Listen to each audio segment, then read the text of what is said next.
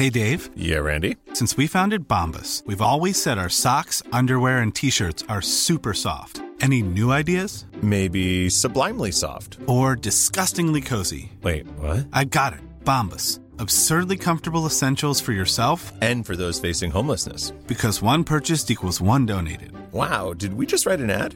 Yes. Bombas. Big comfort for everyone. Go to bombas.com/ACAST and use code ACAST for 20% off your first purchase. Hey, I'm Ryan Reynolds. Recently, I asked Mint Mobile's legal team if big wireless companies are allowed to raise prices due to inflation. They said yes. And then when I asked if raising prices technically violates those onerous two-year contracts, they said, "What the f*** are you talking about, you insane Hollywood ass?" So to recap, we're cutting the price of Mint Unlimited from $30 a month to just $15 a month. Give it a try at mintmobile.com/switch. $45 up front for 3 months plus taxes and fees. Promo rate for new customers for limited time. Unlimited more than 40 gigabytes per month. Slows full terms at mintmobile.com. Doctor's Kitchen. Recipes, health, lifestyle. To your point around growing the plants in a stress condition, so there's a lot of research on that around red wine and how the resveratrol concentration of it is affected by growing it under stress. Chlorogenic acid is really the resveratrol of coffee. And there is some research which shows that coffee grown at altitude, because of the extra stress and the thinner air, etc., leads to a higher concentration of chlorogenic acid in the original bean. So that's another thing that we tested as well.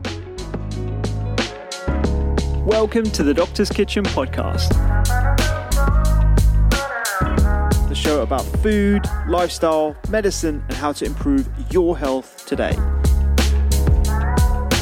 I'm Dr. Rupi, your host. I'm a medical doctor, I study nutrition, and I'm a firm believer in the power of food and lifestyle as medicine.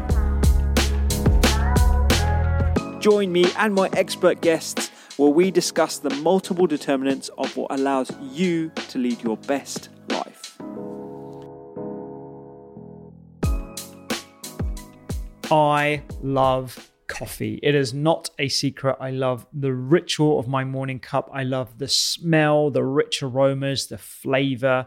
And I got into the coffee scene during my time in Australia, and my obsession has continued. And if you're interested in the health benefits of coffee, then honestly, this episode is going to be for you.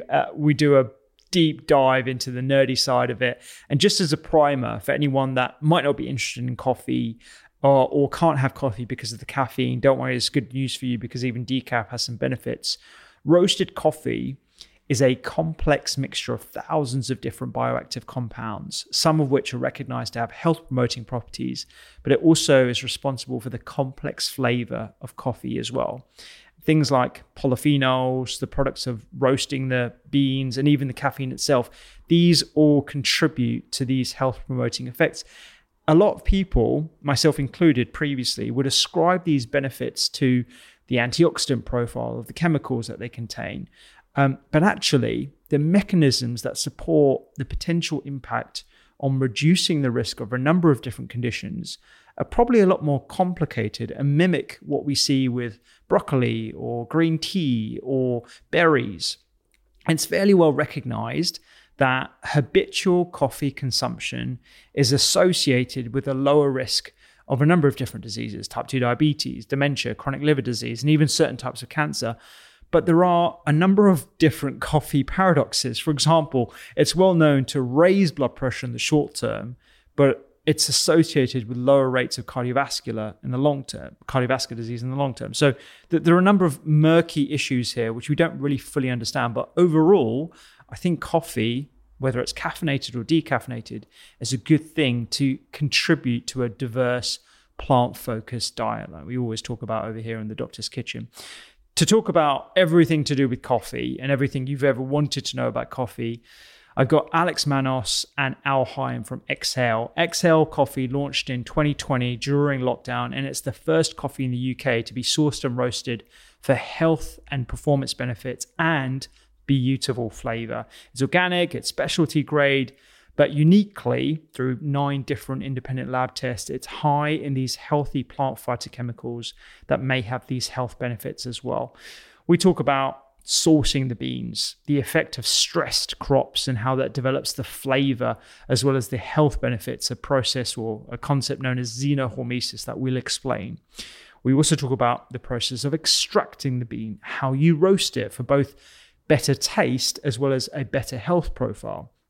And we also talk about different brew methods that would impact the amount of bioactives in your cup, the process of decaffeination, and how you can preserve the health benefits even without the caffeine.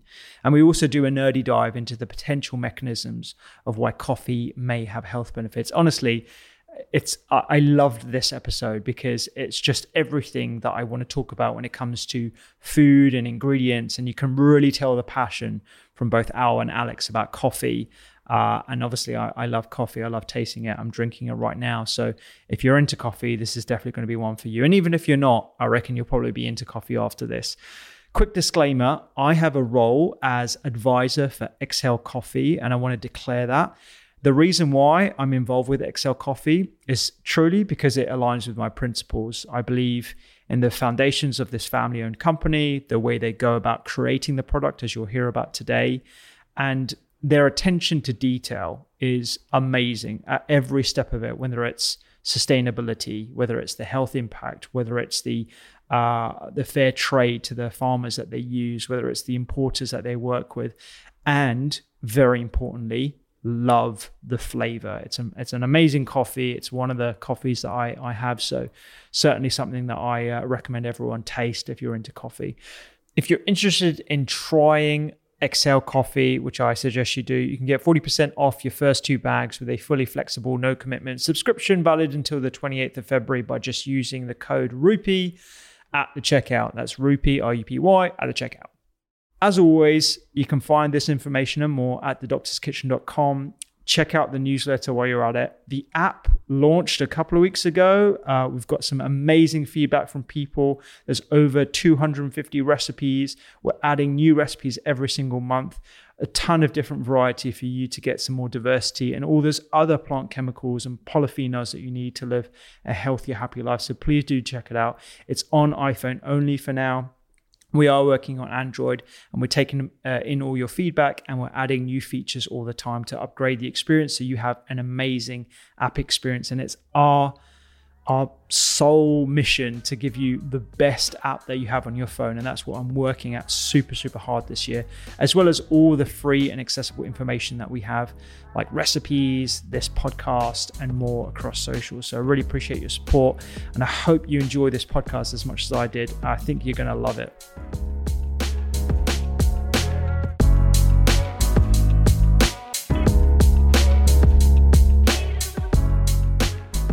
Guys, thank you so much, Alex and Al.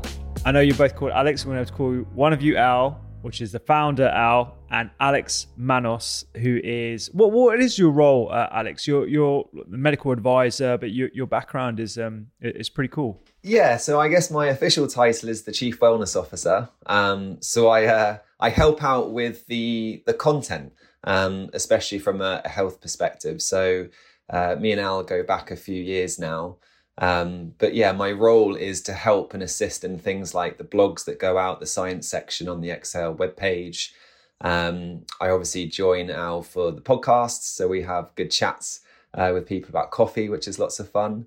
And my background is initially started in personal training and massage therapy.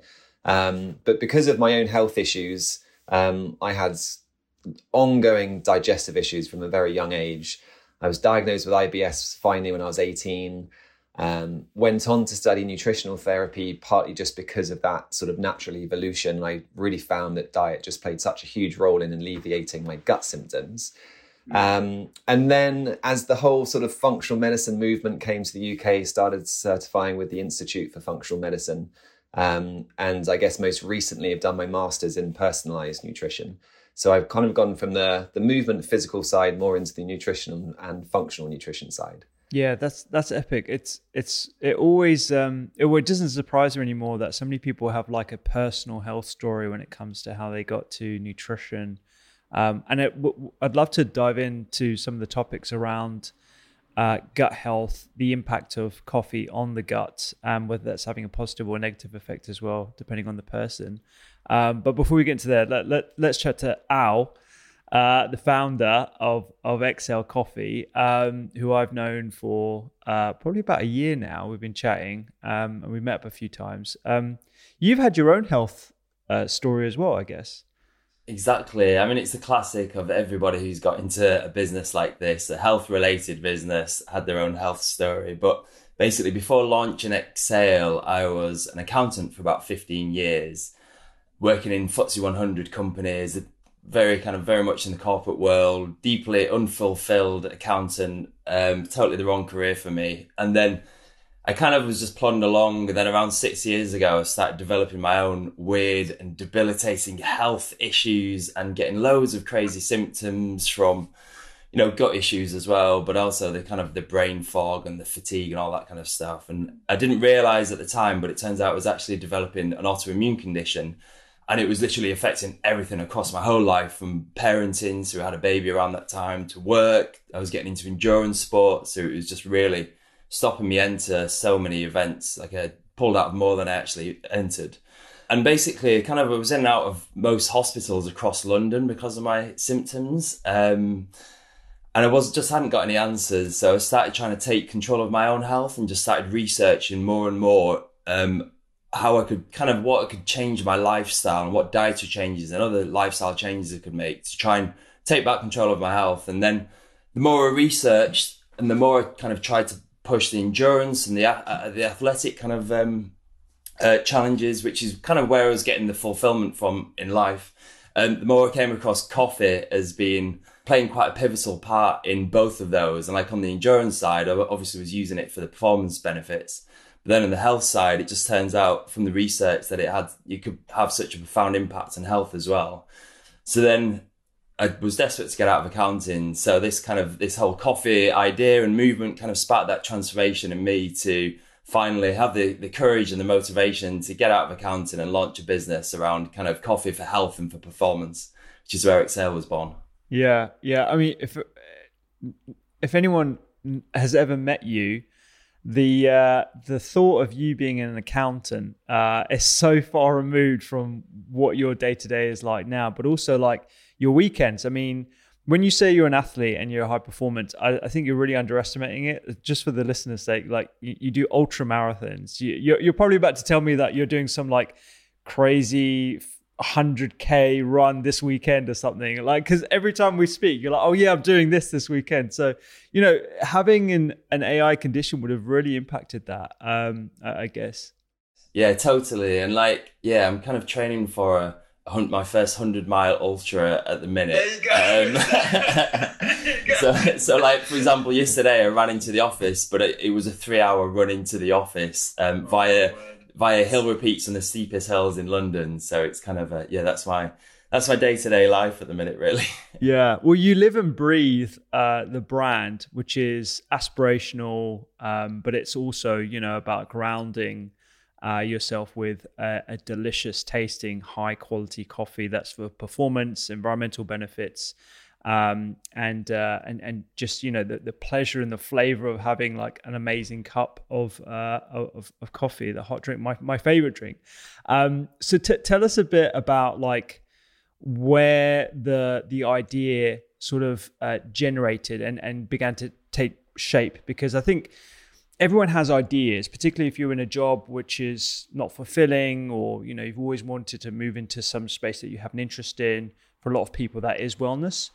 Where did you spot the gap in the market for a healthier coffee? Because I don't think most people just think of coffee as coffee. You got different brands, you get different farms, you get single origin, etc. But where's the health aspect?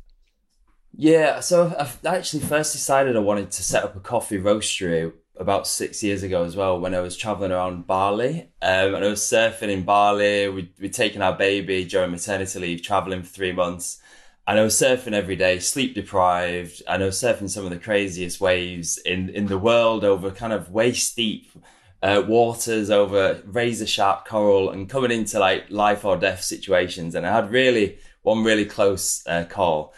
And then I kind of became slightly obsessed with coffee from that point because of how much it'd wake me up and of how it would really help my performance. And I could go from having a terrible night's sleep to go out and have one of the best serves of my life, but at the same time come back and then be a great parent still, and rather than just flying at half mast continually.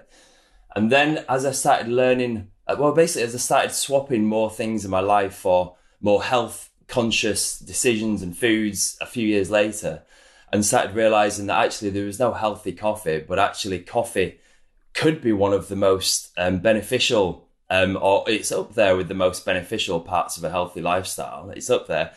That I realized that there was a gap in the market because there was nothing for me to swap my coffee to. But then there was all this science mounting supporting coffee as being a great health product.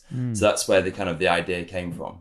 And did you discuss that with Alex early on? And what is the relationship? Would you go to school together, or like were you just like close friends? Or when I was going through my health issues, Alex was my functional medicine practitioner. So he was consulting me. He was guiding me through my health issues. And we had a chat around 2.5 years ago, maybe. And I said to him, what are your views on coffee? And Alex thought I was asking, should I cut coffee out of my diet to help my health issues? And Alex actually said, put it this way, I started drinking coffee for its health benefits. And that's when I'd been on this journey already thinking about healthy coffee. And I was like, well, actually, I've got this idea to launch a business around a healthy coffee. Do you want to join me on it? And he said, hell yeah. Wow, that's so cool. That's epic. And so the health aspect of coffee, why were you convinced of that, Alex? What was your introduction? Yeah, can I first say that, Al, you make my life sound so boring. He makes everyone's life sound boring, honestly. Like every time he chats, he's either running or like on the way to something, or he's telling me about something he's preparing for, which is epic. But yeah. But no, to answer the question, I think I just stumbled across a paper basically on PubMed that started discussing the health benefits. And there's kind of a running joke, I think, in nutritional therapy, which is you start your first year as a student and you look in the lecture theatre and everyone's got their bottles of water or their green tea. But by third year, everyone's just looking exhausted back with the coffee. And I think there is this kind of, it's easy to think that because of the caffeine and we're all stressed that we should be limiting our coffee and it's a guilty pleasure. But when I came across that paper, I was like, oh, actually, this is great news. And I wasn't even particularly fond of the taste at that time. So I started drinking it literally for the health benefits. I'd never drinking coffee before. So it wasn't like I was actually personally excluding it because I thought it was bad per se. And then I've kind of, I guess my taste buds have evolved, and now like the highlight of my day is my morning coffee. Yeah. I had my own sort of journey through coffee. So I didn't start off drinking coffee at the start of university. It was only till latter years, so probably similar to you guys. I started when I was in my 4th or 5th year of medicine. And I started off like right at the bottom rung, as you can imagine. Like this is probably going to like absolutely horrify a lot of the listeners, but it was a mocha with extra cream from Starbucks, and I would get like a large one as well. And that I would literally use it for the caffeine benefits because it would give me that perk. But then I would be right back there like 3 hours later needing another one. And so that was sort of like where I started on my coffee journey. And then I like gradually went to different ones like lattes and flat whites, gradually removing the sugar. And then when I went to Sydney, I had my first flat white when I was out there in 2014. And that's when the penny dropped. It was like, this is what coffee is meant to taste like. It's incredible.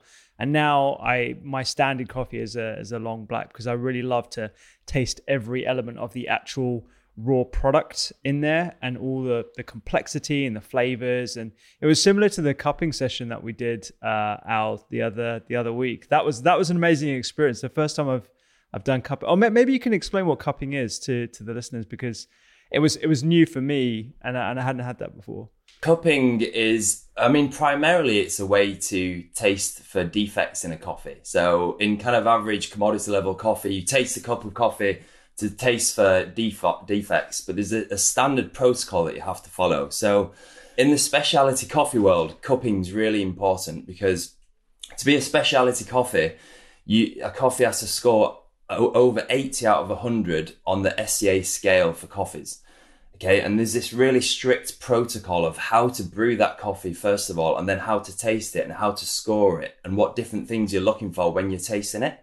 So that in theory, someone could taste the same coffee anywhere in the globe, from any country and from any background, following any diet, and they'd score it almost exactly the same out of 100, irrespective of all of those different conditions. And it's that strict a protocol, and it does really work like that. And it's a huge thing for the industry, because a score of 1 or 2 difference could really impact the amount that's then paid to the farmer. So if someone scores a coffee 79 and it's not quite specialty grade, then the price that the farmer can sell it for is considerably less. So it's a really strict kind of process. As much fun as it is when we do it with all the slurping and everything else, it's actually really, they take it very seriously. You do it in like labs lit with UV red lights, so you can't be impacted by the color of the coffee and all this kind of stuff. Oh, my word. Yeah.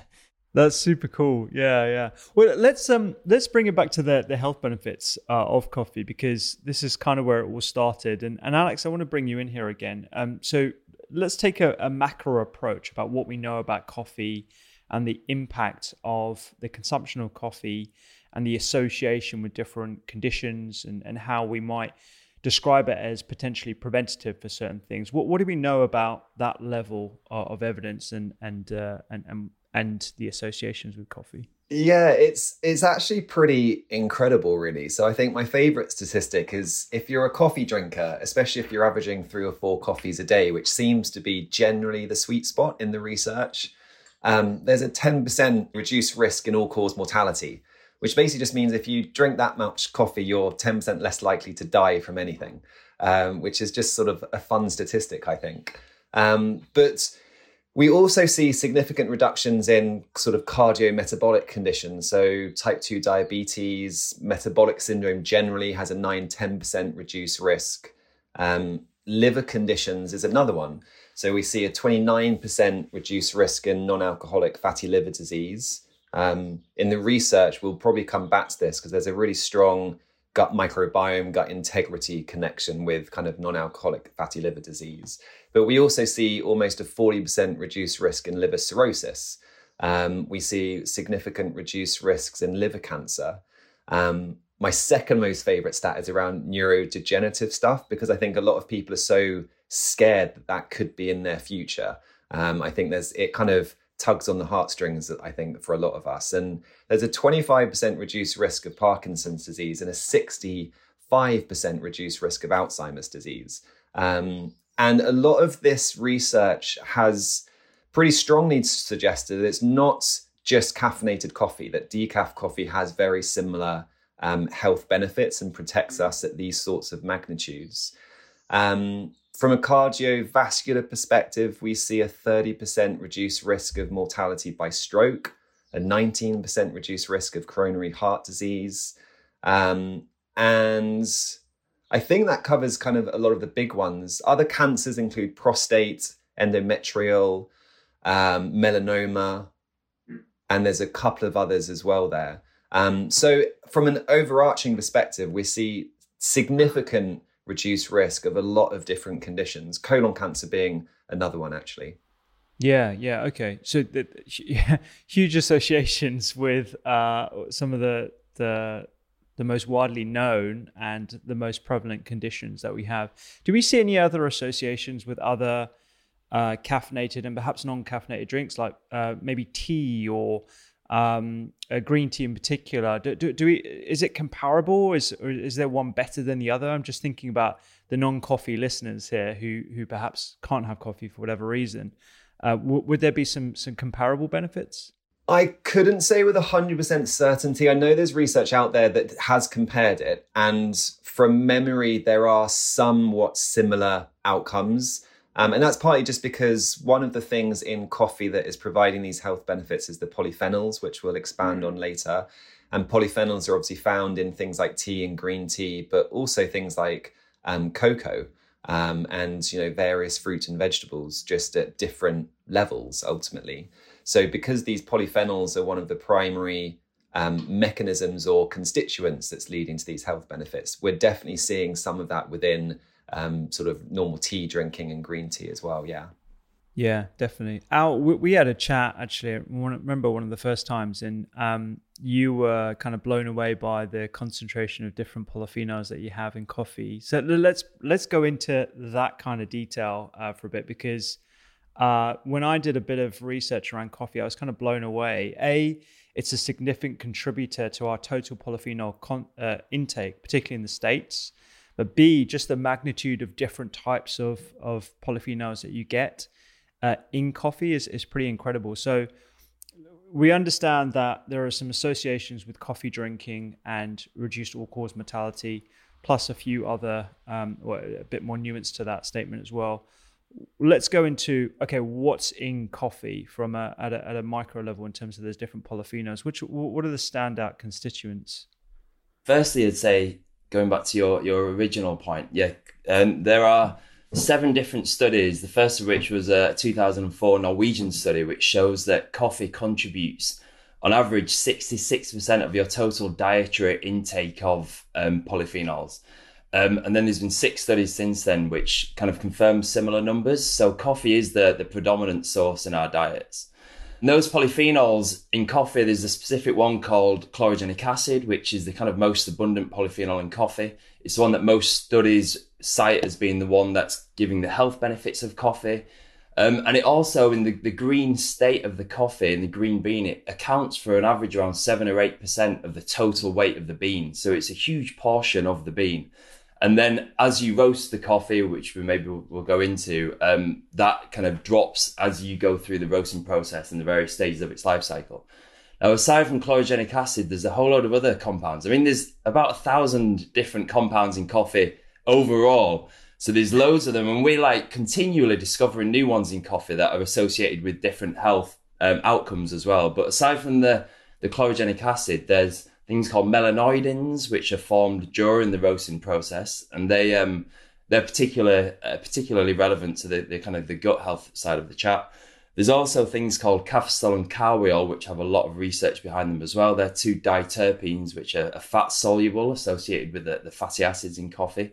And there's loads of other things like lignans and then potentially some kind of negative compounds in coffee as well, which we want to try and avoid and roast out. So it's just there's just so much going on in there. Yeah, no, definitely. So I mean, thousands of chemicals. The standard ones being your polyphenols, for which you have your chlorogenic acids, of which there are a variety of different ones. And I would love to go into a bit about the roasting process actually, and seeing how you can change that in the process that you went through to find your healthy coffee. Your diterpenes that you just mentioned there, which again have some potential mechanisms by which they might be health promoting.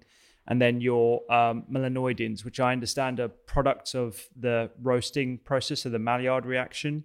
And there is, is it acrylamides? Is that the negative chemical that you're referring to that we want to try and reduce? Exactly. Acrylamide is the negative one. And the roasting process really impacts the levels of all of these different ones. So as I mentioned, chlorogenic acid starts in its highest concentration in the green bean. And then as you roast it, it slowly drops off. And then somewhere around a medium to dark roast, it drops off a cliff. And then as you get to a dark roast, you kind of lost 90% of the original concentration of chlorogenic acid. So you want to avoid really dark roasted coffees. Then the melanoidins are formed during the Maillard reaction, which is the caramelization of the sugars in the coffee, which peak at around a medium roast, and then they start dropping off again towards a dark roast. And then the cafestol and carweol are also, they peak around a medium. So they start in their highest concentration in the original green state of the coffee.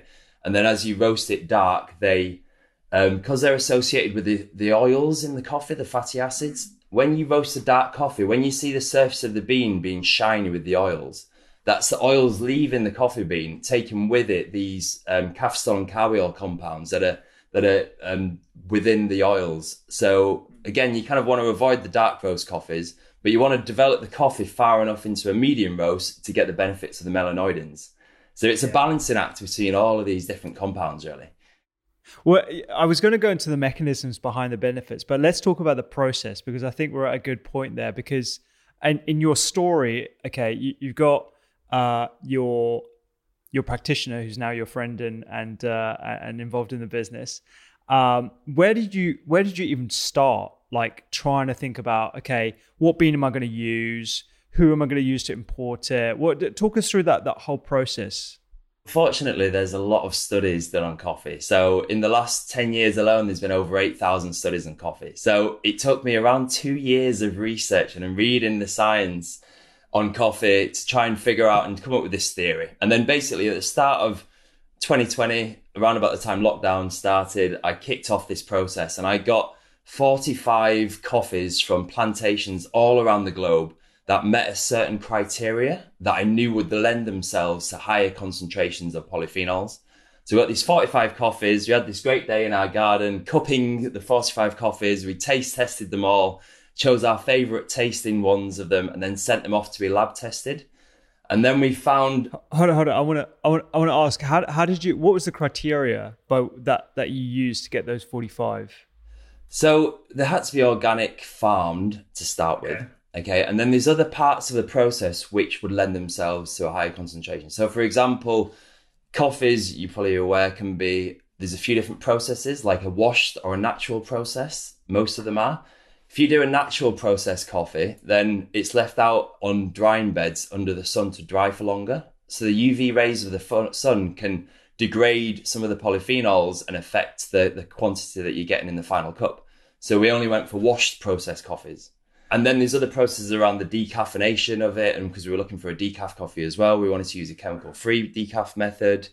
And then people have said things like there's loads of theories in the science, that and different varietals of coffee would be better than others. And also Robusta beans versus Arabica beans. So we really just tested a real broad range of coffees that kind of met these different criteria, just to kind of get an understanding ourselves for it. So the criteria had to be organic, had to be washed. Remind me what washed is again. I don't know if you explained that. What is washed again? So it's a process of how so coffee grows inside a cherry on a tree, and it's the process through which you get the coffee seed or the coffee bean out of that cherry, and you ferment the coffee cherry, and then the beans drop to the bottom or vice versa, and that's how you remove the mucilage and the cherry from the coffee bean. And then the washed versus natural depends on how they're dried, and the natural ones are just left on drying beds for a lot longer. The washed ones are washed and then dried in machinery, basically.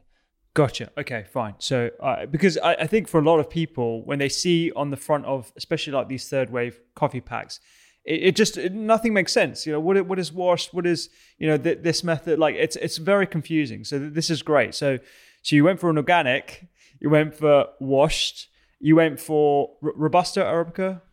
So we tested a couple of Robusta beans, but mainly Arabica beans, because Robusta beans generally don't taste as good. So if you're going for a single origin Robusta, it's just so hard. There really aren't many. Although there's a bit of a new wave, and they're more sustainable. So there's a new wave to try and get better quality Robustas. But we went mainly Arabicas. But we tested a few Robustas, and they didn't seem to have much more. They weren't any better than the Arabicas, the ones we tested. Oh, okay, good. So you went for Arabica, and then speciality grade was a key as well. So speciality grade coffees are really like the coffee is to be speciality grade. It has to be free from defects. Okay, so they judge the amount of defects in the coffee, and if you have a defect in the coffee, like broken coffee beans or these other things, it can really affect how they're roasted and introduce some negative compounds into it. And also it's really looked after at the farm. So they're kind of using that organic fertilizer and that kind of thing. And also looking after the crops means that specialty grade coffees, often grown at higher altitude, tend to have higher concentrations of polyphenols in them. So it's like any food, better looked after food. If you have a farm and a plantation and it's fed with kind of like not a monoculture plantation, maybe permaculture or something like that, you're going to get a lot more nutrients absorbed into all of those crops in the farm. So that was kind of the theory that we applied as well. Absolutely, yeah. I mean, I want to take people through this thought process because there's so much that you've got into it, and otherwise it it kind of just gets brushed over. So you went for all these different criteria, and it's interesting you said that about the defects in coffee beans, because when I think about vegetables and wonky veg and imperfect veg, those are great because the imperfections have shown that they've been stressed, and you actually get those an increased concentration of those different plant chemicals. Whereas with a bean, as you've nicely explained, it has to be a good shape and size because that affects the roasting process. I wouldn't have put that together. So that's a really nice point. You want the bean to roast at a really even way. So all of the beans in the roast are roasted to the same level. That's the only way you can guarantee a kind of more even flavor profile, and also on the polyphenol side. But to your point around growing the plants in a stress condition, so there's a lot of research on that around red wine and how the resveratrol concentration of it is affected by growing it under stress. And chlorogenic acid is really the resveratrol of coffee. And there is some research which shows that coffee grown at altitude, because of the extra stress and the thinner air, etc., leads to a higher concentration of chlorogenic acid in the original bean. So that's another thing that we tested as well. So you got, this is brilliant. So you got this high altitude farms. So you got like a higher proportion of one of the key components that makes coffee so healthy in the first place. So you whittled that all down to 45 different plantations. Is that right? Yeah, exactly. They were the 45 coffees that met all of the criteria that were available at the time. And give us an idea of how many different plantations there are like in the world. I mean, hundreds of thousands. Okay, fine. Yeah, I thought as much. Yeah. Even in Africa alone, there's so many smallholders plantations that are no bigger than your average garden in England. Probably. So there's a lot out there. But yeah, so that was the whole sourcing process. And then around roasting, it's even more complex because the roasting of the coffee really affects how, like I mentioned before. So like once we'd found this coffee that had the highest inherent potential, we had to roast it loads of different ways at the roastery and plotted them on a graph to see where this drop-off point was, to see where the chlorogenic acid, which was slowly dropping, would then drop off a cliff. So we wanted to roast it kind of as far into the roast process as possible to develop that natural sweetness and the sugars in the coffee, the Maillard reaction. But we didn't want it to pass this drop-off point where the concentration of the chlorogenic acid would start free-falling, basically. So there's a real balancing out there too. This is brilliant because I can't imagine any other roaster really taking it to this level of thinking about not only the flavor. I think most of us, in the same way a chef makes a meal, they're purely doing it for flavor. They're adding butter, they're adding cream, they're adding salt, they're adding MSG, they're adding all these different flavor enhancers to create a really palatable meal, which is beautiful and delicious. But there is a balance, and I think what you're doing is essentially bringing the flavor aspect, but also concentrating on the functional benefits as well, which is why I think we get on so well, because I'm trying to do that with food, and you're trying to do it with coffee. I would say that as well, at every stage of our process, we considered the sustainability as well. So literally, when we got those original 45 coffees, we had a whole load of sustainability criteria that if they didn't meet it, we just didn't put them at the table. So there could, in theory, be a healthier coffee out there, but it just maybe didn't taste good enough, or also it just, the farmer wasn't paid a fair price for the coffee and it didn't meet our sustainability criteria. So it's a real balancing act between all three of those. Yeah. Because I remember you actually explained at the cupping day, you were explaining the differences between fair trade and actually what is genuinely a fair price to the farmer, and how you cater for that. I mean, you work really, really closely with your importers as well. I mean, you've got a great relationship with them. Maybe you could talk a bit more about that, actually, because I don't think people fully appreciate the degree that you have to go to actually ensure that your farmers are actually being paid properly. It's not just the presence of a label. Actually, that there's got to be a lot more thought process behind that. Yeah, definitely. And, it's about choosing a reputable importer as well. And we work with kind of one of the best in the industry, and they go above and beyond supporting the farm and the plantation as well. And yeah, the fair trade model is great. It doesn't really apply as much in the specialty world because the fair trade model guarantees a price. So coffee is a commodity product. It's like a traded on the stock exchange like oil and whatever else and gold. So coffee is a commodity product. And as a result, the price of that coffee and then the price that gets paid to the farmer is so dependent on the stock market and these things that are out of their control. So the fair trade certification is a really good way of guaranteeing a minimum price that farmers get paid for their coffee, which isn't affected by the stock exchange. And it works really well in general, but it only really works at the commodity level coffees, so the cheaper coffees. Once you get into the specialty coffee world, the farmers are getting paid 3, 4, 5, 10 times as much as the fair trade price anyway. So they don't go through the fair trade certification because it's kind of the next level, which is where this scoring out of 100 is so important. And if you score less than 80 and you're not specialty coffee, then it's a much more difficult process for them. Gotcha. Alex, I'm going to bring you back in here because we've got to the point where Al is roasting the coffee to make sure he's got all those beautiful polyphenols in. It tastes great. You're reducing the negative impacts of the Maillard effect of the roasting process. Let's go into some of the mechanisms behind why these polyphenols have benefits. There's only so much that we can tell, I guess, from in vivo and in vitro studies, but maybe we can go through some of the hypotheses and the mechanisms. Yeah, so I think the short answer is that we see that these compounds have antioxidant and anti-inflammatory properties. And as you say, we've got different layers of evidence. So the statistics we mentioned earlier around sort of the reduced risk of conditions through drinking coffee are largely from obviously epidemiological observational studies.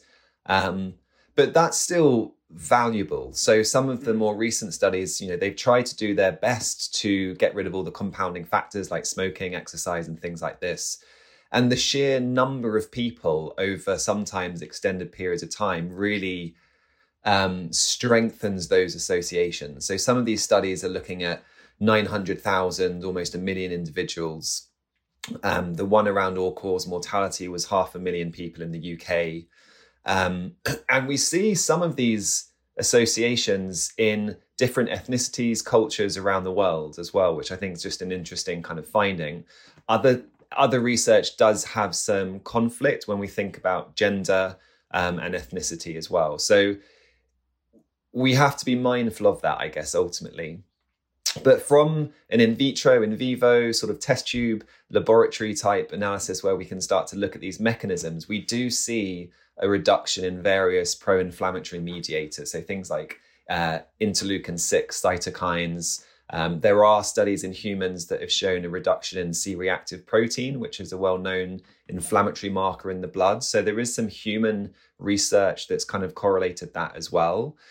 But actually, two things that are really interesting, apart from just this antioxidant, anti-inflammatory perspective, is the epigenetic mechanisms that can go on.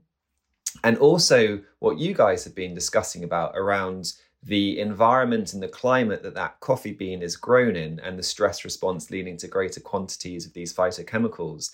There's a theory which is the same is happening at a cellular level in the human, meaning that a lot of these polyphenols have a degree of toxicity associated with them. Like if you drink too much green tea, that can actually be quite problematic for your health. So there's this idea that actually one of the mechanisms involved with coffee is that the polyphenols are stimulating something called NRF2.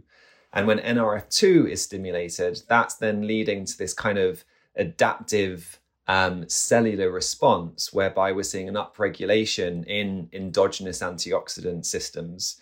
Because bear in mind, we talk about antioxidants from coffee, or we talk about zinc, selenium, vitamin C, but we have endogenous antioxidant molecules and systems, and these are actually getting upregulated by not only chlorogenic acid, but a lot of the other compounds that were mentioned earlier, like the diterpenes and trigonylene as well. So there's different mechanisms that are at play there. And then the epigenetic one, Epigenetics, I think, is basically kind of defined as above genetics. So when we're talking about epigenetics, we're talking about how our genes are being expressed. The most researched mechanism is related to methylation. So with methylation, a methyl compound, which I can only describe as like a carbon hydrogen molecule, that's as best as I can go with it, is either added or removed to a certain segment of the DNA, which is then influencing genetic expression. So these genes are kind of being turned on or turned off is the common way it's described. So what research has shown through these kind of epigenome-wide association studies is what they're called, is that chlorogenic acid and coffee seem to be influencing the methylation of these DNA strands and genes. And that's having an impact on the integrity of our DNA, which is strongly associated with most health conditions, especially the ones that we've been discussing, cancer being probably the best example. So you've got kind of the easy idea of antioxidants, anti-inflammation. It's influencing genetic expression, and it's also inducing our own adaptive responses in the cell, which is very different to, I guess, some of the stuff happening in the health space at the moment with the idea of removing plants because they're toxic. But it's this kind of hormesis response, which is that the appropriate amount of a stress is important. Same principle for exercise, same principle for fasting, same principle for hot or cold therapy. You know, there's this amazing paper that came out a few years ago talking about acquired resilience. Like we have acquired immunity, you get exposed to a bug, the next time you're exposed, you've got a more efficient response. It's the same sort of principle. The more you expose yourself to these little micro stressors, the more adaptive we become, the more resilient we become.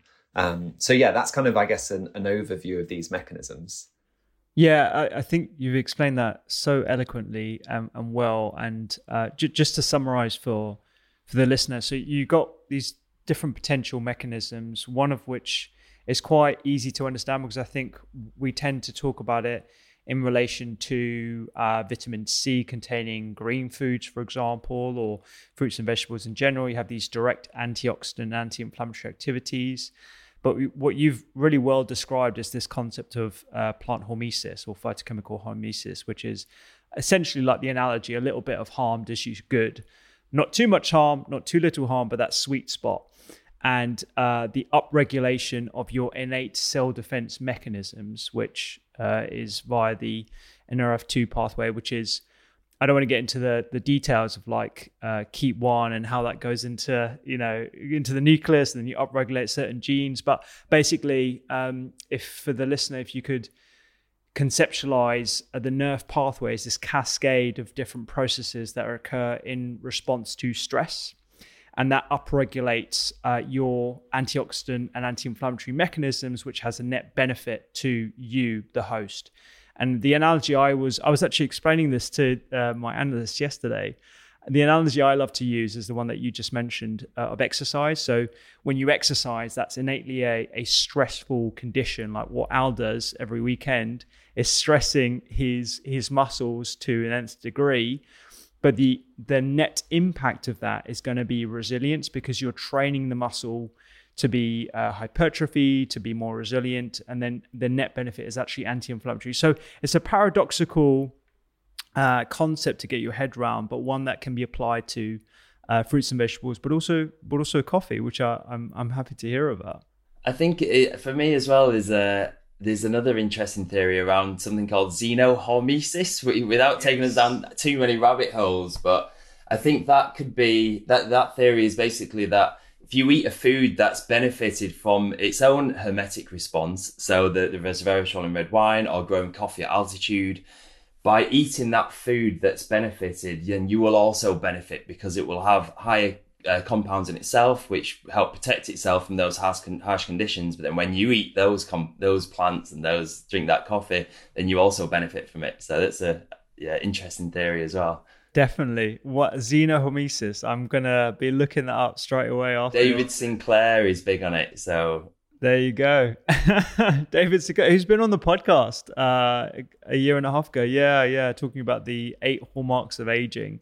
So this all very much plays in because it's about activating those those adaptive stress responses that we all have within us, inside of us. So whether it is a bit of lack of food, whether it is exercise, whether it is cold shock, or whether it is consuming fruits and vegetables that elicit that response, all kind of plays into that, the idea of getting to the root cause of what might be causing issues and increasing your resilience, which is amazing. Yeah, and I'll add one thing that doesn't really get discussed in the research much, which is just the community social element of coffee, which has got to have arguably the most potent health benefit. You don't get many people having their 3 to 4 mugs of coffee in isolation a day. So whether they're at the office and they're having a quick coffee break, or whether it's at home with their partner or family, there is that social element of coffee drinking and tea drinking, obviously, as well, which has to be kind of in the mix here as well. Yeah, definitely. It plays into this idea of the coffee paradox that I only just read about this week as I was preparing for this pod, about how it paradoxically raises your blood pressure and it's associated with smoking despite the lower all-cause mortality. So yeah, I'm sure the community aspect definitely has some part to play in that, as well as all the other mechanisms that we discussed.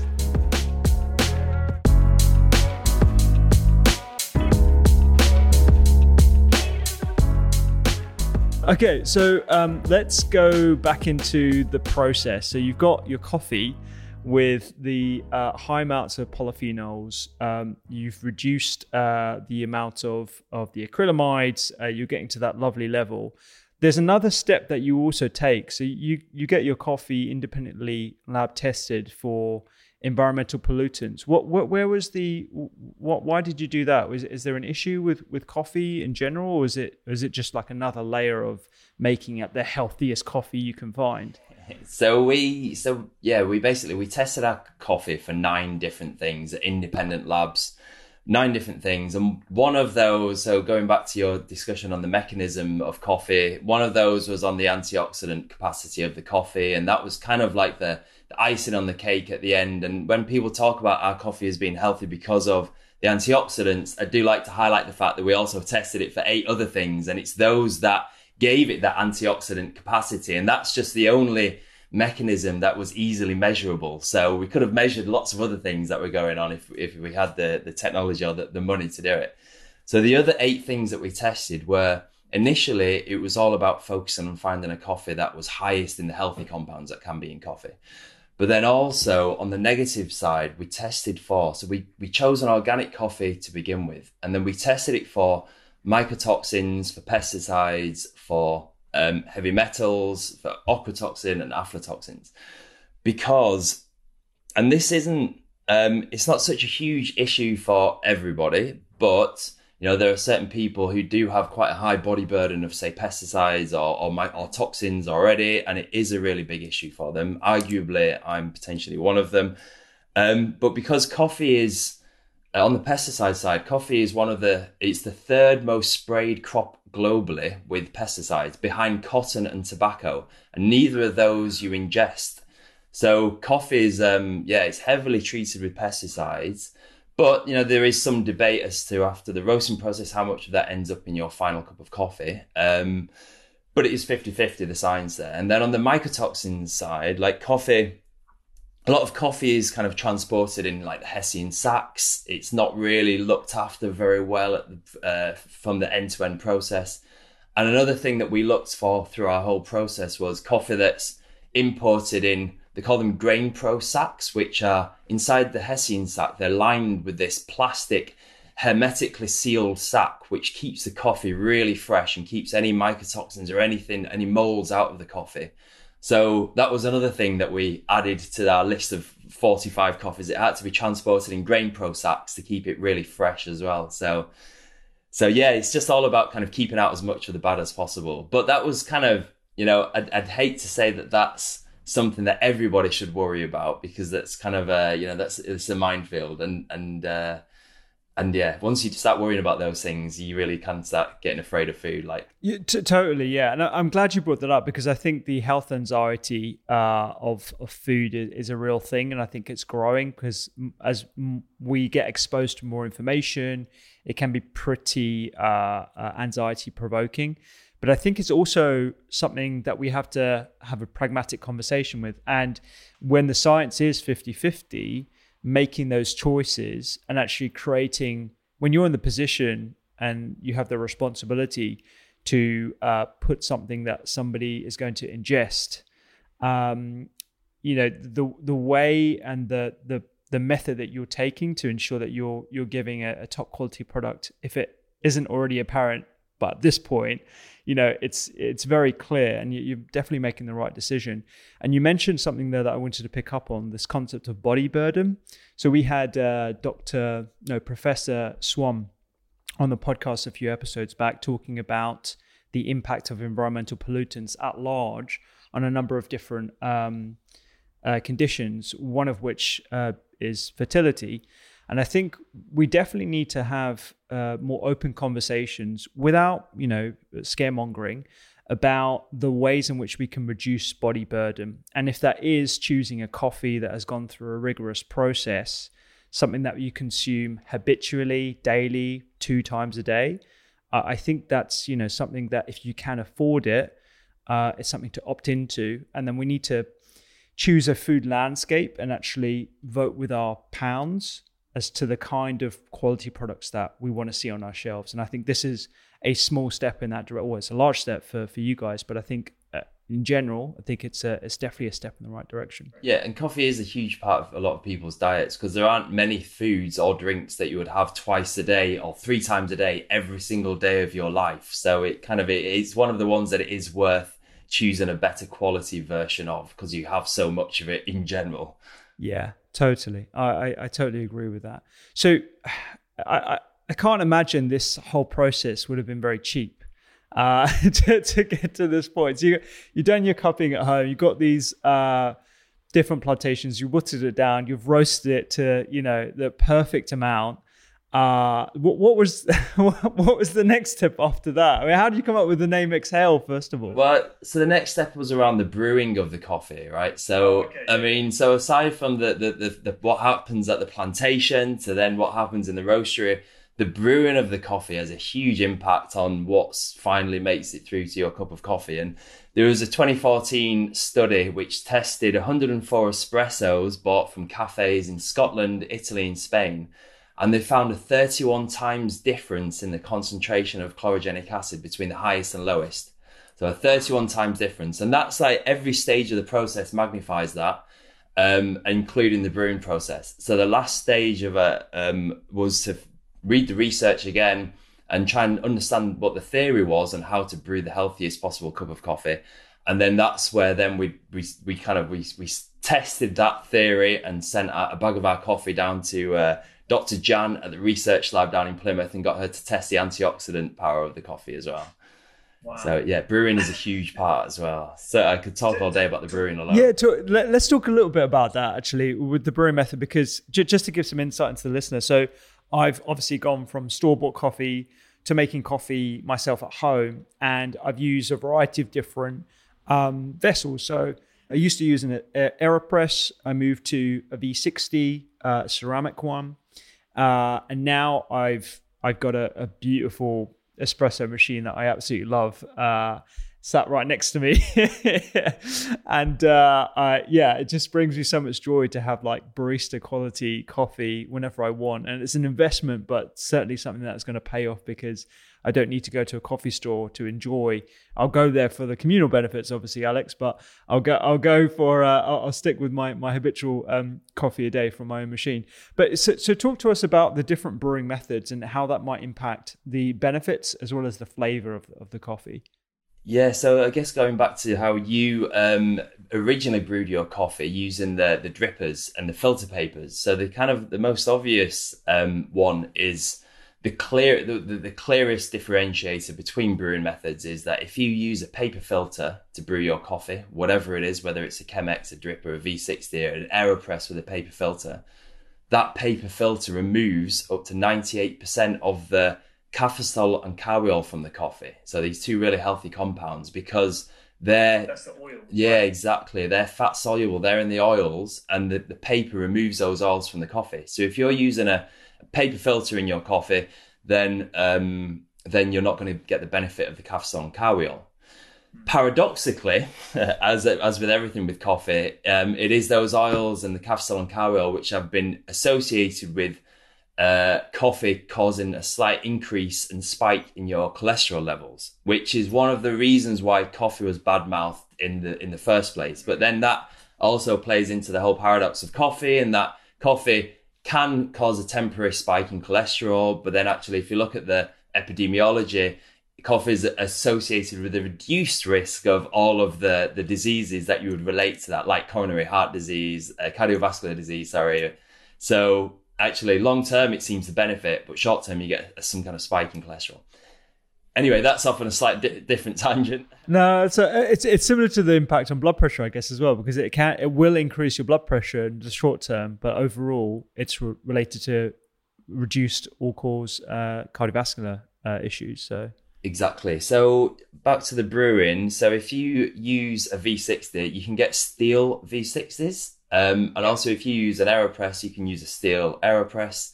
But then if you're kind of like a good old cafetiere drinker or something like that, there are ways that you can tweak your brewing method to make that healthier itself. So brewing coffee is a chemical reaction. Like any other chemical reaction, the amount of polyphenols that leave the beans and are absorbed into the cup of coffee is affected by certain variables.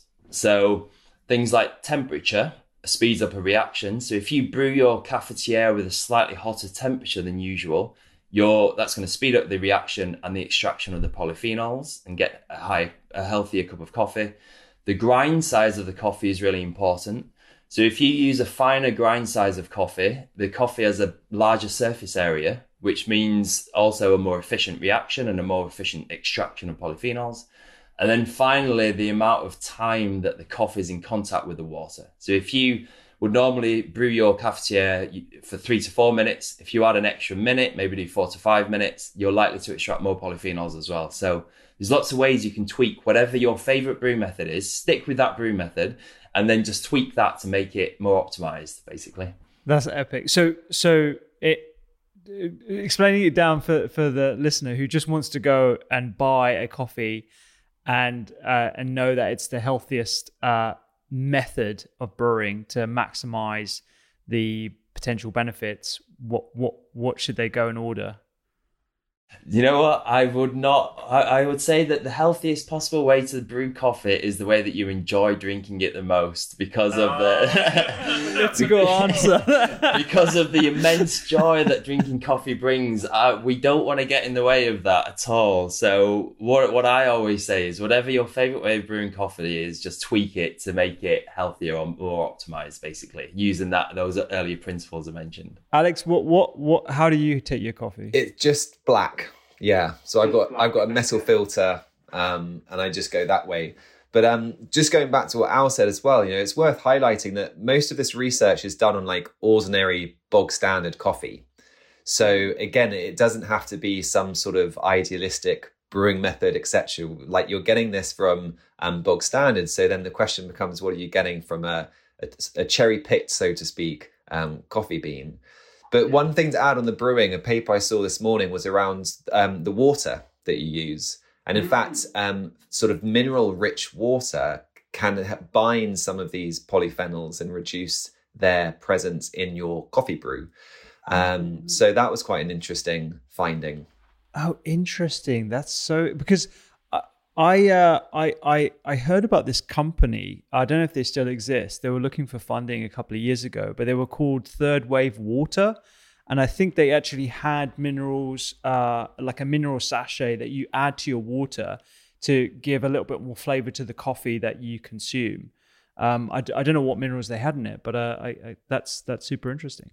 So I'm not sure what the takeaway message is. You know, we we don't necessarily want to just be using tap water either. I mean, maybe the takeaway message is that coffee actually, you don't need to add minerals to the water, because coffee does have a lot of these things in it itself as well. Yeah. So aside from all of these polyphenols and plant phytochemicals in the coffee, we also tested it for certain vitamins as well. And vitamin B3, for example, 2 cups of our coffee provides 20% of your RDA of vitamin B3, which makes it one of the highest natural sources in our diets behind meats. So you don't need it from the water, you get it. And what about milk? A lot of people have milk in the diet. Obviously, oat milk, almond milk is super popular. Does that impact the health benefits at all? Yeah, so I think I wasn't aware of this until quite recently, but there is some evidence indicating that it can. But again, it seems to be a bit mixed. So there is research indicating that if you add milk to your coffee, it will, again, prevent some of the absorption of these polyphenols. It isn't unanimous. So again, I would probably go back to Al's point of, if you enjoy adding milk and you don't enjoy black coffee, don't stress about it. So we have this big dream of hopefully going back to Dr. Jan and the antioxidant lab and getting her to test our coffee brewed with lots of different types of milk, to then see how that impacts the different types of milk impact the antioxidant capacity of the coffee. But at the end of the day, ultimately, if people want milk in their coffee, they'll choose it based on their own dietary requirements. And, so it's kind of a hard one for us to advise what people should do. Because people have their own kind of almost dogmatic beliefs on milk. Yeah, no, totally. And I think if you are going to do that, you should do it with different types of water as well. After what we've just heard, that would be really interesting to see, and certainly put that out there for people, because I love the scientific approach you guys are taking to figuring out what how best to create coffee and how best to consume it as well, within the realms of what people choose to do and what they find most pleasurable. I'd say on that point, we've definitely not chosen the easiest or most straightforward of businesses to do, and that's where kind of something we were discussing earlier, which is where what we've chosen to do here is we've chosen to take one ingredient, coffee, which is naturally can be really rich in all of these things, and work with what's naturally in it and work with retaining as much of those healthy compounds as possible and develop as many as possible as well. Whereas the easy thing to do, and what the current trend in coffee is to take a really low quality coffee, an instant coffee, then pump it full of whatever the latest fad superfoods are, add in up to 10 different ingredients into your coffee, and then you kind of rebadge it and call it healthy, because it's the easiest thing to do. Whereas we've decided to work with one ingredient and just maximize the inherent kind of beauty of that one ingredient. And it's kind of, it's reflective of what happens a lot across the health and wellness and food industry as well. And it's just the easier option is just to add things to it. And I agree. I have this kind of gripe with the wellness industry in general, right? So as soon as a food is deemed to be the healthiest, whether it's watermelon, whether it's kale or whatever, all of a sudden you have extracts of kale sprinkled onto some deep fried chips, and suddenly that becomes a healthy crisp. Do you know what I mean? And you look at a green drink and it's got kale in it, and you read it and it's 5% kale, 50% apple juice, which is just pure sugar, and it's going to mainline to your liver. So I'm not saying that to scaremonger or to give people that anxiety about the foods that they consume, but I think we need to be more aware of that. And what you're tapping into there is this trend that I've seen where you have coffee and an adaptogen or a nootropic or whatever the latest terminology that they're using, beautifully designed, well branded, looks super healthy, proposed benefits of ashwagandha or bilbao, ginkgo, whatever. Probably wouldn't want ginkgo with coffee, but that's that's certainly a trend, I think, and I'm hoping that particularly listeners to the podcast, I think are really clued up as to how to navigate labels. But in general, I think there is also a trend to being a lot more conscious as a consumer. So you can actually recognize, okay, this is actually a quality product because they've gone through all these different layers whether it's testing or whether it's, B Corp status or whether it's whatever, to guarantee that, there's a lot of purpose behind it. It's not just the fad. Yeah, and I just think you don't need to. So like a lot of these things people are adding to coffee to say, for example, coffee gives you coffee with with this adaptogen or medicinal mushroom in it will give you more energy. But actually, all you need is the caffeine. If you want energy from your coffee, the caffeine is going to give you all the energy you need. You don't need any more energy than that. And then the same on the health side, and they're kind of adding things in to give you a more restful night's sleep and around the health promoting effects. But the antioxidants of coffee, our test was that one brewed cup of our coffee had the same antioxidants as 12 punnets of blueberries or 55 oranges in one cup of coffee. So why would you need more than that kind of on that level? And it's all there in coffee already, and it's all there in your food already. You just need to work with what's naturally in it. Alex, I wanted to ask you actually, because we've kind of neglected the people who can't have caffeine in their diet, or they have an erroneous effect. What are the differences between people being able to tolerate caffeinated beverages, and can you achieve similar health benefits from a decaffeinated coffee, whatever coffee you choose to consume? Maybe we can talk a bit about that, because I feel like I've just come off a coffee fast for 30 days. I do this once a year because I want to retain my sensitivity to caffeine, because I love the kick that it gets, but I also want to experiment and see what the impact of regular consumption is having on my sleep and stuff like that. So yeah, I'll talk about my experiences in a second, but maybe you can talk a bit about that. Yeah, so to the second question first, most of the research shows us that decaf coffee has the same health benefits. So you can have your decaf 3 to 4 mugs a day if you wanted to. That's going to provide you very similar, if not the same, reduced risk of all the conditions that we spoke about earlier. In regards to the difference between someone who sort of tolerates caffeine better than someone else, there is the genetic piece to the puzzle. So the CYP1A2 gene, variants of that will influence the activity of enzymes that are metabolizing caffeine. So it's generally said that you're either a slow or a fast metabolizer. And that's related to the rate at which you metabolize caffeine. So a slow metabolizer is going to have caffeine lingering in their bloodstream for longer, and therefore they may be the person that has a coffee at midday and is still wide awake at 10 p.m. kind of thing. Yeah. So just to clarify that, so that's if you express less of the CYP1A2 gene, is that right? It is, yes. So the CYP1A2 gene is going to obviously then impact the enzymes that are metabolizing the caffeine. So it's not black or white, I would say. I've heard people before talk about if you take someone who's never had caffeine, obviously that they don't really exist. But if you were to theoretically have that person, and their capacity to metabolize might be quite different to someone who's a fast metabolizer who's just got who's accommodated to their caffeine intake, because obviously it does blunt. We get used to caffeine and it doesn't have the same impact, hence your fast, for example. So there are other kind of other pieces to the puzzle there as well. Your day-to-day stressors are going to impact the caffeine in the coffee, because it's having an impact on your sympathetic nervous system. So, I know that I respond differently to my cup of coffee in the morning based on my sleep quality that week, for example, or just how stressed I am day to day, exercise, anything that's impacting the same systems that coffee and caffeine is impacting. We have to kind of bear that in mind as well.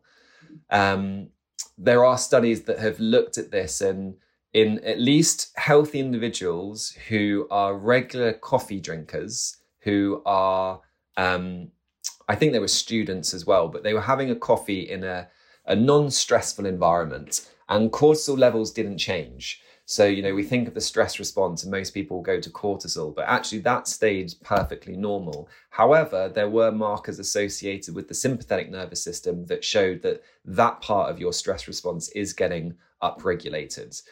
So if you've already got someone who is sympathetically driven, they're in that stress response for whatever reason, you're kind of putting a bit of fuel on the fire. And therefore, again, decaf might be a more sensible option from that perspective. Gotcha. Okay. And so that's really good news for a lot of people, I think, because they can enjoy decaf and still have the benefits as well. And I think that explains a lot, because I can't remember what my DNA results demonstrated, but purely from intuition, I know if I have coffee after 12, my sleep is significantly impacted. After my coffee fast, I was literally looking through all my numbers, because I've tracked my sleep for about 3 years now, and I could definitely see that there was a huge impact on my deep sleep and my REM sleep, which went up by 20% across the board when I switched from caffeinated to decaffeinated. And so when I go back to caffeinated, which I did just now, so I've just had my first coffee about an hour ago with you guys, I'm definitely going to be having it far earlier than I've been having right now. So instead of before 12, I'm going to experiment with before 10 a.m., just having my 1 or 2 cups per day and just see what that impact has on my sleep. And I think, the more integrated we become, or the more accessible tools become to us, where we can actually look at parameters of health like sleep quality, cortisol levels, microbiome tests, hopefully. That's, I think, going to be a real driver towards behavioral change that has cumulative benefits. So, super interesting to understand why people have differences. Yeah, and going back to your kind of intuitiveness, the research kind of indicates that we do generally just draw to that genetic predisposition. So those who drink lots of coffee generally are fast metabolizers. Like, it's almost like the body just knows. So yes, the genetic testing is super interesting, but you can probably tell by your just natural inclination for coffee consumption. Yeah, for sure. Yeah, definitely. And it's really interesting to note that about the sympathetic drive as well, and how that has an impact. I was going to ask, actually, not too much is well known about this, but just this week, Tim Spector was talking about coffee on social media. And another one that I feel like I'm just plugging all the previous guests from the podcast. He's been on the podcast as well about a year ago. Do we know what the impact is of coffee on the microbiota, and whether that impacts the gut-brain axis at all? Well, it's early days, I think, is the best way to describe it, but we definitely do have some research. And in fact, there's a quote that I pulled out this morning that kind of talked about how not only will your genome determine sort of the bioavailability of kind of coffee metabolites, but your microbiota will as well. So obviously there's this kind of unfortunate situation whereby the consumption of these sort of polyphenols can act as prebiotic to the gut microbiota. We see increases in bifido and lactobacillus in animal and human studies. But the health of your microbiota or microbiome influences your ability to metabolize these polyphenols into healthier compounds, if that makes sense. So the healthier the gut, the more you're able to actually benefit from these things as well. So there's lots of other things apart from that kind of prebiotic element when it comes to coffee. The fact that we've discussed coffee having antioxidant properties kind of comes into the gut. The anti-inflammatory properties can potentially have an impact here as well. We've mentioned that coffee has a reduced risk from a colon cancer perspective, but it also has pro-motility effects. 30% of coffee consumers will have a poo soon after their morning coffee. So for some people, that can actually be really helpful. And I kind of wonder whether that has an impact on sort of the Parkinson's element, because, anyone who's listened to a podcast or read a book around Parkinson's knows that constipation can manifest 10 to 20 years before the actual diagnosis. So if we're able to maintain a healthier microbiota and have, a regular bowel movement, which really should be like 1 to 3 bowel movements a day seems to be the norm, then these are all having multiple effects on all of the other conditions that we've discussed, because as most of us now know, the gut is integral to cardiometabolic health, to liver health, kidney health. We talk about all of these gut something axes. I saw a paper yesterday which was about the gut eye axis, which is just really? But we've got gut bone, gut lung, gut skin, gut brain, obviously. There was a study that it kind of looked at the gut-brain axis, but I don't think it looked at it it's hard to look at, I think, the gut-brain axis. I mean, for those people that don't really know what it refers to, it's 4 pathways that connect the gut and the brain. So there's a hormonal pathway where we can use the example of cortisol, but there are plenty of other hormones, obviously, as well. There's a metabolic pathway, so metabolites from our microbiome, like short-chain fatty acids and butyrate, which is a product of the fermentation of fibers. Butyrate has immunomodulatory, anti-inflammatory, cognitive, neurological benefits. There's a neurological pathway, so the vagus nerve, for example. So metabolites are able to influence the vagus nerve and kind of travel up into the central nervous system. And there's an immune pathway. So this takes us to kind of pro-inflammatory or anti-inflammatory cytokines and other immune modulating compounds. So we've got 4 pathways or 4 highways that kind of innovate the two. And interestingly, the vast majority of information is going gut to brain, like 90% is going gut to brain, 10% is going brain to gut, which in itself is kind of mind-boggling. But because the microbiome and the metabolites of the microbiome, which are influenced by coffee and the polyphenols, that's one of the ways that it could possibly impact the gut-brain axis. Chlorogenic acid has anti-anxiety properties. So a lot of the feedback that Exhale get is people who haven't been able to tolerate coffee, caffeinated coffee, seem to be able to tolerate it better. But chlorogenic acid has also been shown to improve sleep. So having maybe a decaf Exhale in the evening to actually support your sleep would be an interesting thing to track with the Aura Ring, maybe. Obviously, we've already mentioned the study showing that in healthy, regular coffee drinkers, cortisol wasn't influenced. So cortisol is a hormone that is discussed within the gut-brain axis. And then I guess just thinking about kind of the Alzheimer's, the fact that coffee reduces depression, that's, again, you could tie in really with the gut-brain axis ultimately. So there is research and kind of mechanisms we're aware of, but not a huge amount at this point. I think it's probably going to be an area that explodes just because of the popularity of coffee and the popularity of the gut-brain axis. Yeah, exactly.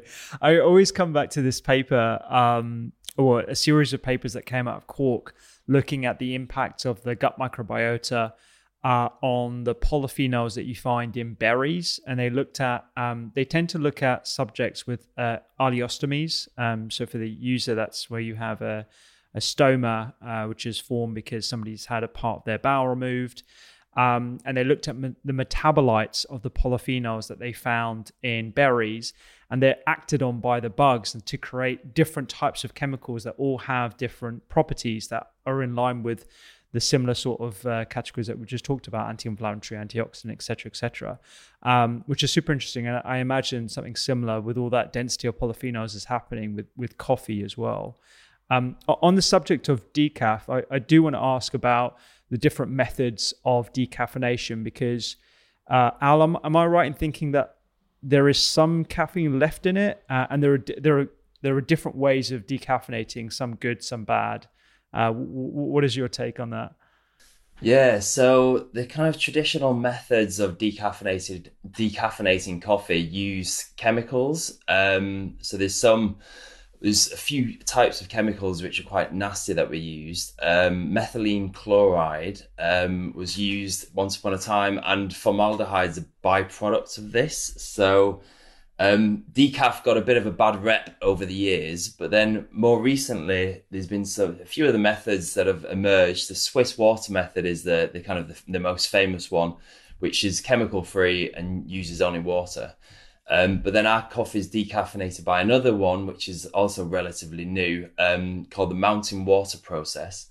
And it uses nothing but the purest spring water from the highest mountain in Mexico, the Pico de Orizaba, and nothing else. And because caffeine's water soluble, the beans are soaked in this spring water, and then the caffeine leaves the beans, and then it enters the water, and then the water's filtered to remove the caffeine from it. And then I think the beans are soaked back in the water. So somehow they reabsorb the other things that are lost as well. So But then it takes apparently 99.9% of the caffeine from the coffee, the mountain water process anyway. I'm not too sure about the other methods, but yeah. And also, as well as that, so it takes away a lot more of the caffeine, but also the process leaves more of the polyphenols intact, whereas the chemical processes leach out something like up to 16% of the chlorogenic acid from the coffee. So yeah, on lots of levels, you want to avoid the chemical processes. Yeah, and I guess like 16% doesn't sound like that much, but that's just at the start of the process. And then you've got all the other processes that will gradually degrade your polyphenol content as well. Exactly. So yeah, and we were just really lucky with this particular plantation in Mexico that was the best of the 45, that actually they had a decaffeination plant near them and they decaffeinated it. So our regular coffee is exactly the same as our decaf coffee. They're all the same coffee. So for people who are slightly more sensitive to caffeine, going back to an earlier topic, what we've started doing in our house is, because I'm a slow metabolizer of caffeine, in the afternoon, if I really need a coffee, I might have a half calf. I might mix half caffeinated and half decaf to get a little bit of a effect from the caffeine, but not enough so it will keep me up at night. So, and they work really well together because they're the same coffee, basically. That's a good little trick. I will experiment with that myself, actually, for sure. Having a half calf, I like that. And do you use a cafetiere? Is that your method? So first thing every morning, start the day with a double espresso. I think it's become my ritual. I love the espresso machine. I got one about the same time as you, and it's become a real ritual. And that kind of almost, the double espresso signifies it's an early start to the day generally. I'm up this morning, I was up at 5, double espresso, and that kind of signals, let's get the day going, let's get ready, let's go for a run, let's get some work done, let's kind of, make stuff happen.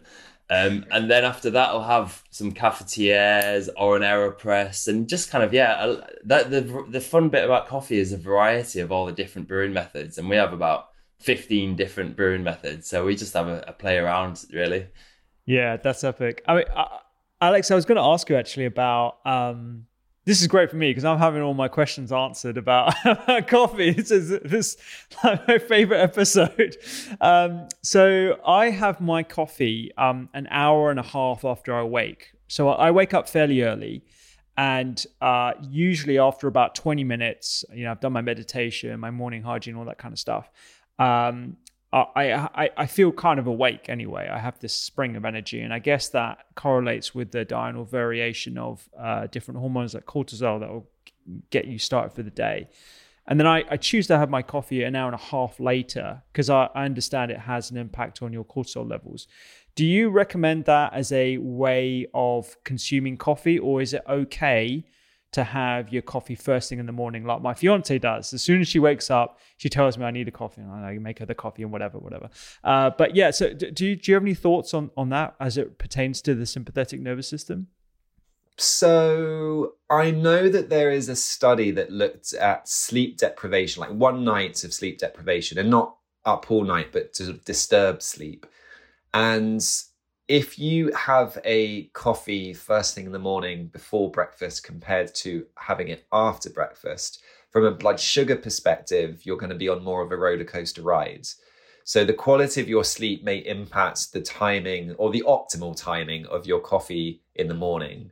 So arguably, and again, this is the paradox, because coffee consumers have a reduced risk of diabetes. So there's kind of like the short term and the long term, and they don't always match up, obviously. So I think, sensibly, if you want to have your best productivity cognitively, physically, and you haven't had the best night's sleep, maybe have it post breakfast. My preference for my training, I mainly just lift heavy stuff off the floor a few times. I don't run 100 miles. Is first thing in the morning. Life's a bit different now with a 10-month-old, but that's like my dream. If I could get up, go to the gym, I would have my coffee in the morning beforehand. So I'd get up, shower, have a coffee, get to the gym. And I did some 24/7 blood glucose monitoring, and it didn't impact my blood sugar at all. I was really surprised. I was expecting it to both impact blood sugar, but also with the exercise potentially just creating a stress response influencing blood sugar levels, but it really didn't. So there is, I think, some personal responses here as well. But I think most importantly, in my experience, coffee in the first thing in the morning is just so much nicer than coffee later in the day. So it really, like, it's just, for me, I love it. So even if it was having a suboptimal impact, I'm still going to choose it from a preferential perspective. Yeah, I think that's really important to keep in mind of as well. And I don't know what it is. It might be because your palate has been exposed to a number of different products for the first 3-4 hours of your day if you choose to have breakfast then. But my first coffee in the morning tastes so much better, like at least like 30-40% better than my one at like 11:30. And I'm glad, I haven't said this out loud, so I'm glad someone else is having this experience as well, because I just thought it was me. What I would say is, what you can do if you prefer to drink your coffee kind of first thing before eating is, what I do is I do have that double espresso first thing, but I'll have a glass of water before. So I'll try and have like half an hour before the espresso, like half a pint of water with some kind of pinch of Himalayan sea salt and a few other bits that I put in it. And then that kind of water's hydrated me already. And then I'll have the double espresso a little bit later. And I still get that effect from the kind of the coffee on an empty stomach, basically.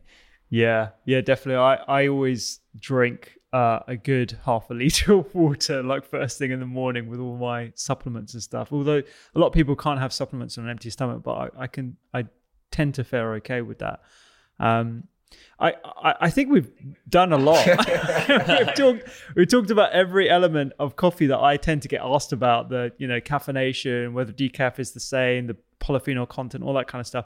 The last bit I wanted to talk about was really brainstorming ideas for a healthy coffee future and what that looks like actually for the brand. And actually, one thing that I think a lot of people will notice is when you go to a coffee store, it's not a particularly healthy experience despite the presence of coffee in coffee stores. So you're usually offered something very sweet next to it. You have these like energy bars, which are basically pure sugar. It's not a very well-rounded experience. So if you were to really reimagine the experience of coffee as a healthier one, what would that look like? Whether that's a cafe or something like grounded like a restaurant, whilst maintaining sort of like the pleasurable, flavorful aspect that obviously you take very seriously too. I have to say, I think the specialty coffee industry is most of the way there already. If you go in any specialty coffee shop across the country, really, they've already gone through the process of swapping out most of their foods there, and everything is kind of like, sugar-free, gluten-free. It's got this extra in it, and they're really healthy, ranges of salads that they're selling for their lunch. They kind of like, the gone are the days of like a bog standard sandwich in a cafe. So like, specialty coffee world is there almost already. The only thing left to change is the coffee. So literally the only thing that a health food cafe doesn't have, it seems, is a healthy coffee, like or one that's been kind of like prioritized for health. So that's where I guess that's the future of cafes, is for more of them to adopt the specialty cafe model, but with a focus on the coffee as well, which is their bread and butter really. So. Yeah, no, definitely. And what would like if Excel were to do a cafe? That's what I'm angling for here. What would that look like to you? Like what other elements do you think you should adopt? I mean, you've already got the different flavors of coffee, the decaffeinated one. Like what else is sort of in your list of things? Yeah, I mean, look, I think the obvious choice for the kind of the kitchen side of the cafe would obviously be the doctor's kitchen recipes. I mean, it's basically what I pitched as the idea to you a few months ago, where we're actually based out of a bouldering centre in Walthamstow. So we have a couple of private offices in this bouldering centre, climbing centre, and they have a cafe there, and the cafe is just, it's the most stunningly designed cafe. It's overlooking the climbing walls. It's a really healthy, active kind of vibe in there. And for me, the ideal there would have been like a kind of healthy coffee, but then also like a kitchen serving the kind of doctor's kitchen type food as well. And it just, the environment, the food, the coffee, like all of that would be a kind of a dream, whether it's now or in the future. But that's the perfect outcome for me for this. Yeah. No, I see it, and I would love to do something like that. I think in the future, I've been asked so many times to do some form of cafe, and I would love to do that and actually create food that is optimized from the quantity of vegetables, the different type of research benefits that we've put into the app as well. So all that kind of stuff, but flowing through the different options that you have. So you have a beautiful, balanced, flavorful meal that is doing good for you, and then great coffee. You could pretty much give you could give the chef your app and just say, there you go, just cook anything on this app, and that would be like the ideal kitchen side of things. But no, one day in the future maybe. Yeah, definitely. Yeah, that would be amazing. Look, guys, we've chatted for well over an hour about coffee. I think we've done it with coffee, but this is great. Honestly, this is amazing. If anyone has any follow-up questions, I'll just direct them to you and your socials and where you can get the products and stuff. But this has been brilliant. I just want to say thank you. Amazing. Yeah, thanks so much for having us. It was really fun. I've been looking forward to this for months. It's great.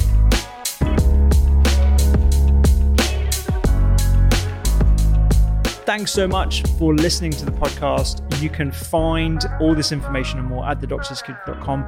Download the Doctor's Kitchen app if you can. It's on iPhone. Go check it out for free. There's a 7-day free trial. And also check it out, Excel Coffee. We're going to have a link to a 40% off, I think it is, 2 bags up to the 28th of February 2022. So if you're listening to this before then, go check it out. You'll be able to get it for almost half price. And I will see you here next time.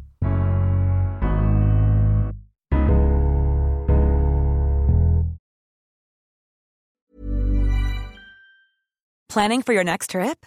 Elevate your travel style with Quince. Quince has all the jet-setting essentials you'll want for your next getaway, like European linen, premium luggage options, buttery soft Italian leather bags, and so much more. And is all priced at 50 to 80% less than similar brands. Plus, Quince only works with factories that use safe and ethical manufacturing practices.